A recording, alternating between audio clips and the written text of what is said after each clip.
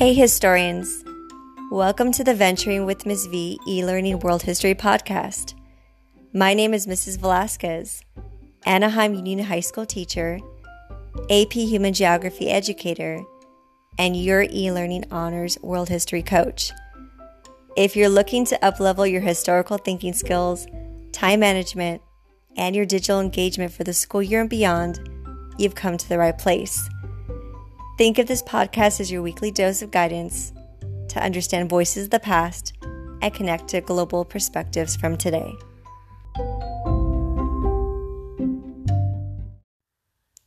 Well, hello, my historians. I hope you are feeling fine and week number 9.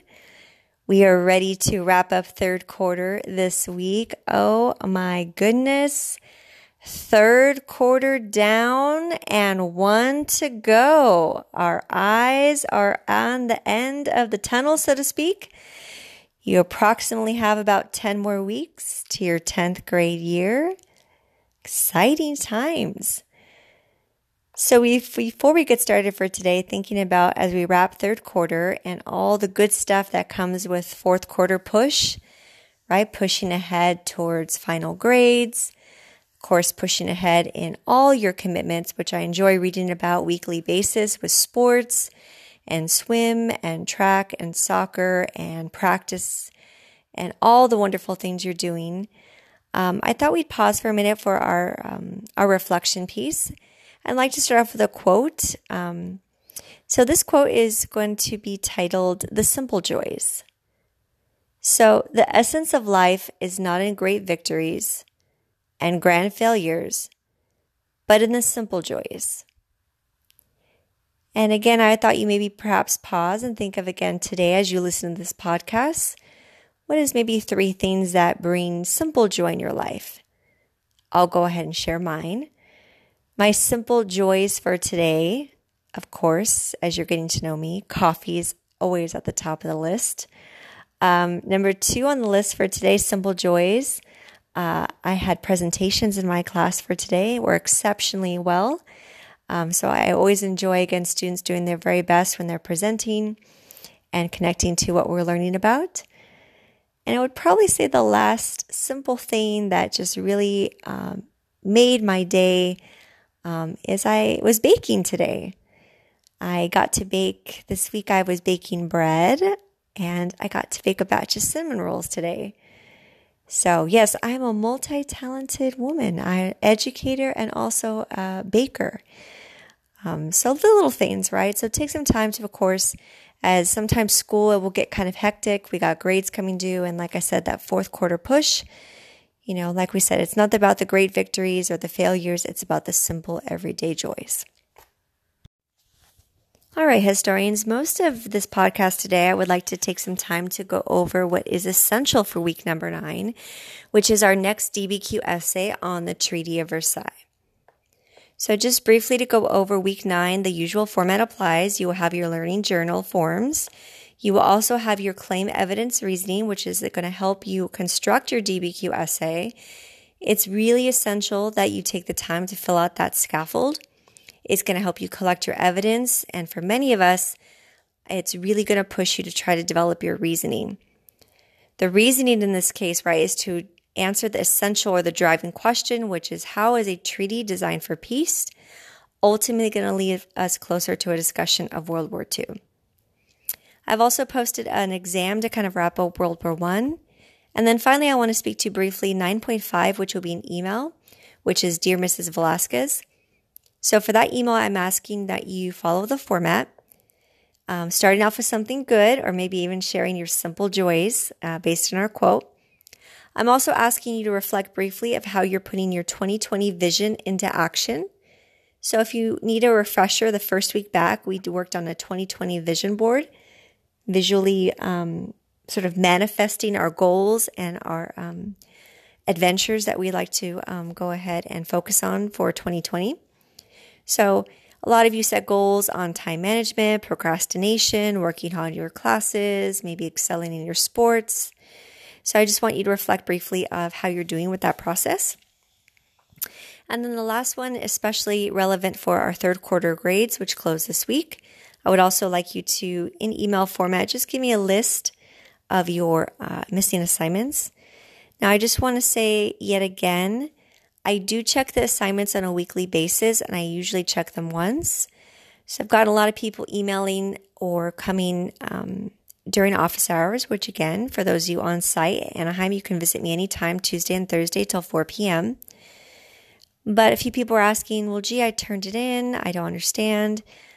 If it's not turned in the deadline, chances are I didn't mark it down. So it is your responsibility to make sure that you are emailing me, letting me know, Ms. Velasquez, please check assignment 2.3. I resubmitted that, and I'll give it a glance, and we'll make sure it's entered in the gradebook. All right, let's go ahead and dive into the background essay, and also look at some of the documents which will be in the DBQ. So let's just go ahead and just recap, setting the stage, right? The time. We're talking about the period that's following World War I, which has been the bulk of our discussion for the past few weeks. And World War I takes roughly between 1914 to 1918. So the signing of the Treaty of Versailles occurs in 1919, and World War II, to be clear, will begin in 1939 to 1945. It was only 14 short years between the signing of the treaty and the beginning of Hitler's dictatorship in 1933. Now, the place we're talking about, you should be able to locate, of course, our essential countries that were involved in our discussion, right? England, France, Germany, Austria-Hungary, Turkey. Make sure you note the location, of course, the Western Front in northeastern France, and also the Eastern Front in Eastern Europe. You should also note the location of Versailles, right? Versailles, more accurately called the Palace of Versailles, was the home and the center of government for the absolute monarchs that we talked about earlier in the year, right? Looking back to Louis XVI. That palace was extremely lavish and elegant with over 2,000 rooms. So it's a pretty big place to set the story and really hash out that peace agreement. So the vocab and, basic concepts, right? We're talking about Treaty of Versailles. In the flip lecture, I also go over the League of Nations and President Wilson's 14 points, as well as our big four, which includes Clemenceau, Lloyd George, and Vittorio Orlando. So when we dive into document A in this case, document A is going to have you look at two sources. And the nice thing about this particular DBQ is most of the documents do have 2-for-1. So when we look at document A, you will see it's a German territorial loss map, and it's a short excerpt from Hitler's book Mein Kampf. So just some context or some background for the map. So together, Germany, because of the Treaty of Versailles, lost a bunch of territory.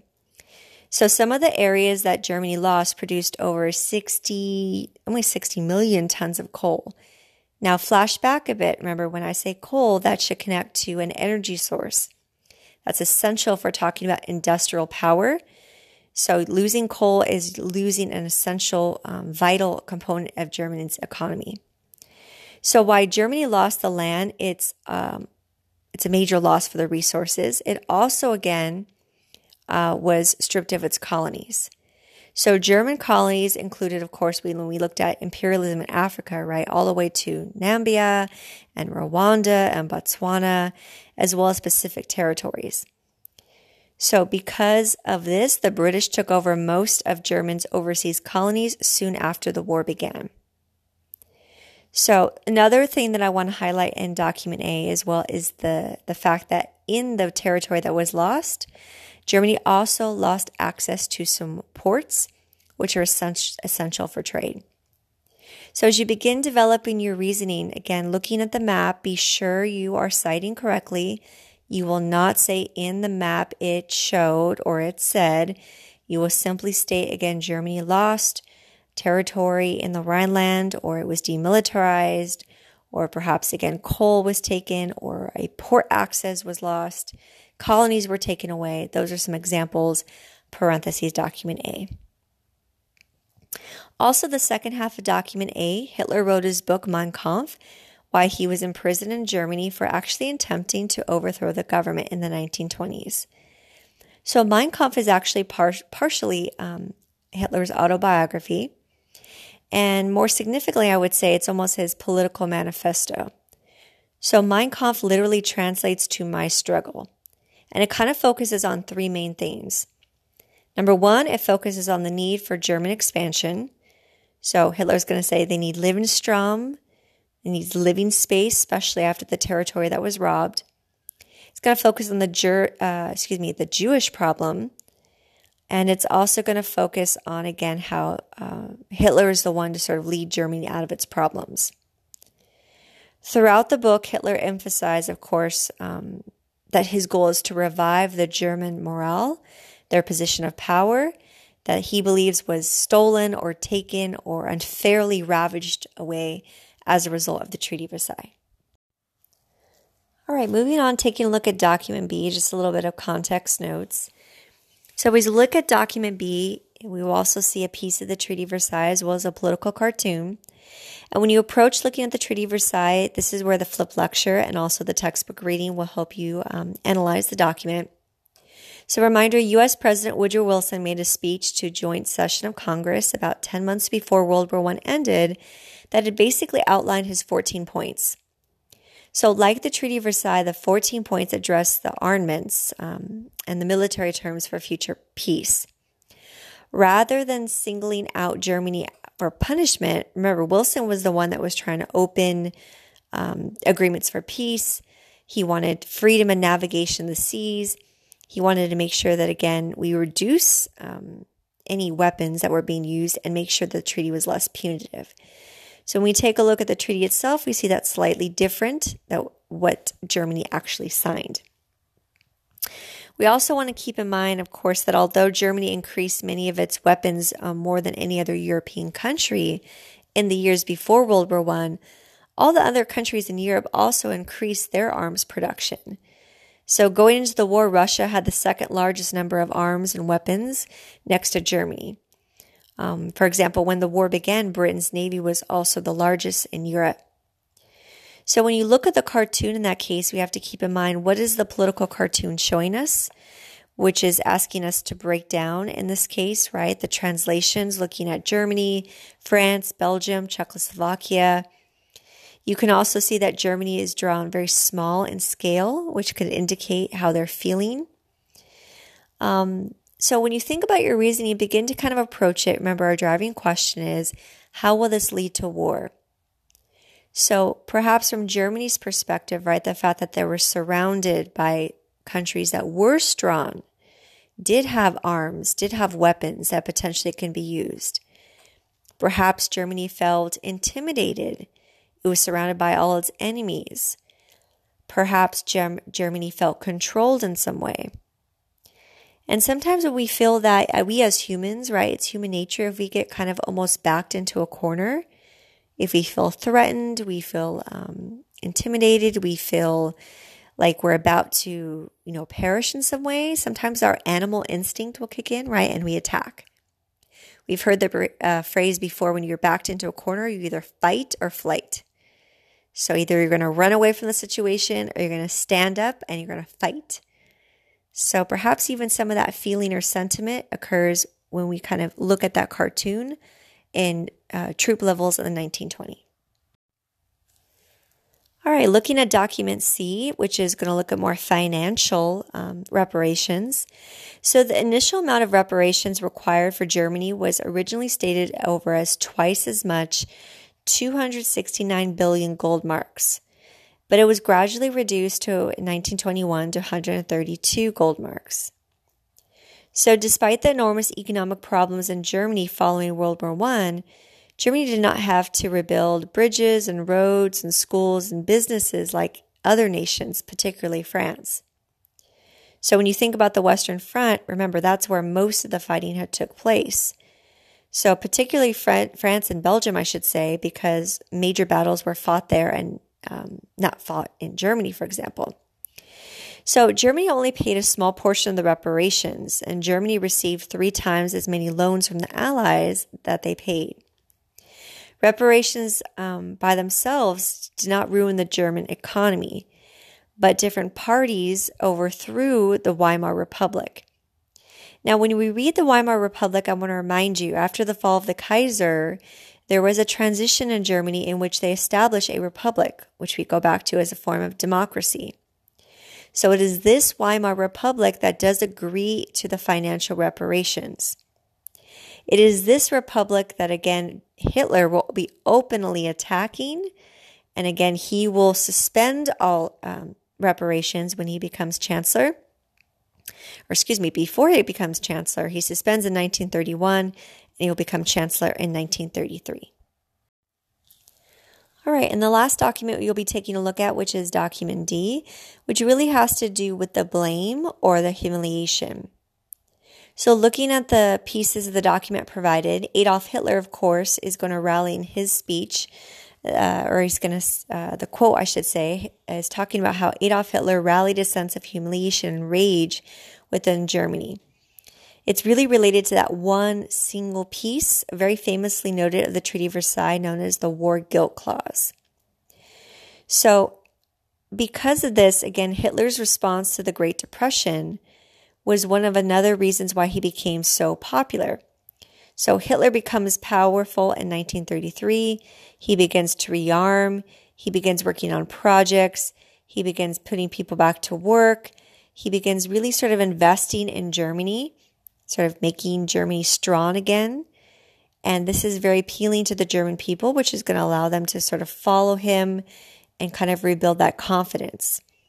So going back to, like we said earlier, right, humans, we don't like to feel bad about themselves. We like to feel good about ourselves. So the War Guilt Clause could definitely be cited as one particular reason in which Germany is going to want to rise and stand up for itself in World War II. All right, so as you begin to construct your assignment for your claim evidence reasoning, I did provide the template, which has the basic structure for the hook, the background, the driving question, and your claim.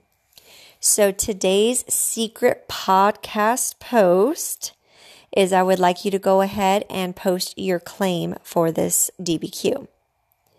Now, a trick to keep in mind, but not to copy word for word, of course, is you need to remember the four main provisions or sections of the treaty that really caused that friction within Germany and led to the cause of World War II. So the trick that I gave you in the flipped lecture is BRAT. BRAT, which stands for blame, reparations, army cut, and territorial loss. So for this particular DBQ, you will select 3 of those out of BRAT. And as just like last time with imperialism, you want to put your most important reason in your final body paragraph. In fact, for the structure, I've also called for at least 3 citations in your third body paragraph. Now, you should and you could, of course, put 3 pieces of evidence in every single body paragraph, but it is required for at least that third body paragraph for this DBQ. I want to stress again that this is more than just citing evidence. It is really for you to try to explain, try to argue, trying to connect the dots of how one thing will lead to the other. That is one area for growth for all members of the team, is it developing that reason, that explanation. So imagine me as that little voice inside of your head, that little maybe Jiminy Cricket on your shoulder, right? And when you start typing, Germany lost coal and natural resources, parentheses, document A. This caused their economy to be struggling. And then imagine me saying, okay, then now what? Because they were struggling, they wanted to rise, to rebuild their economy, they wanted to be powerful again, which is going to lead them to World War II, World War II, World War II.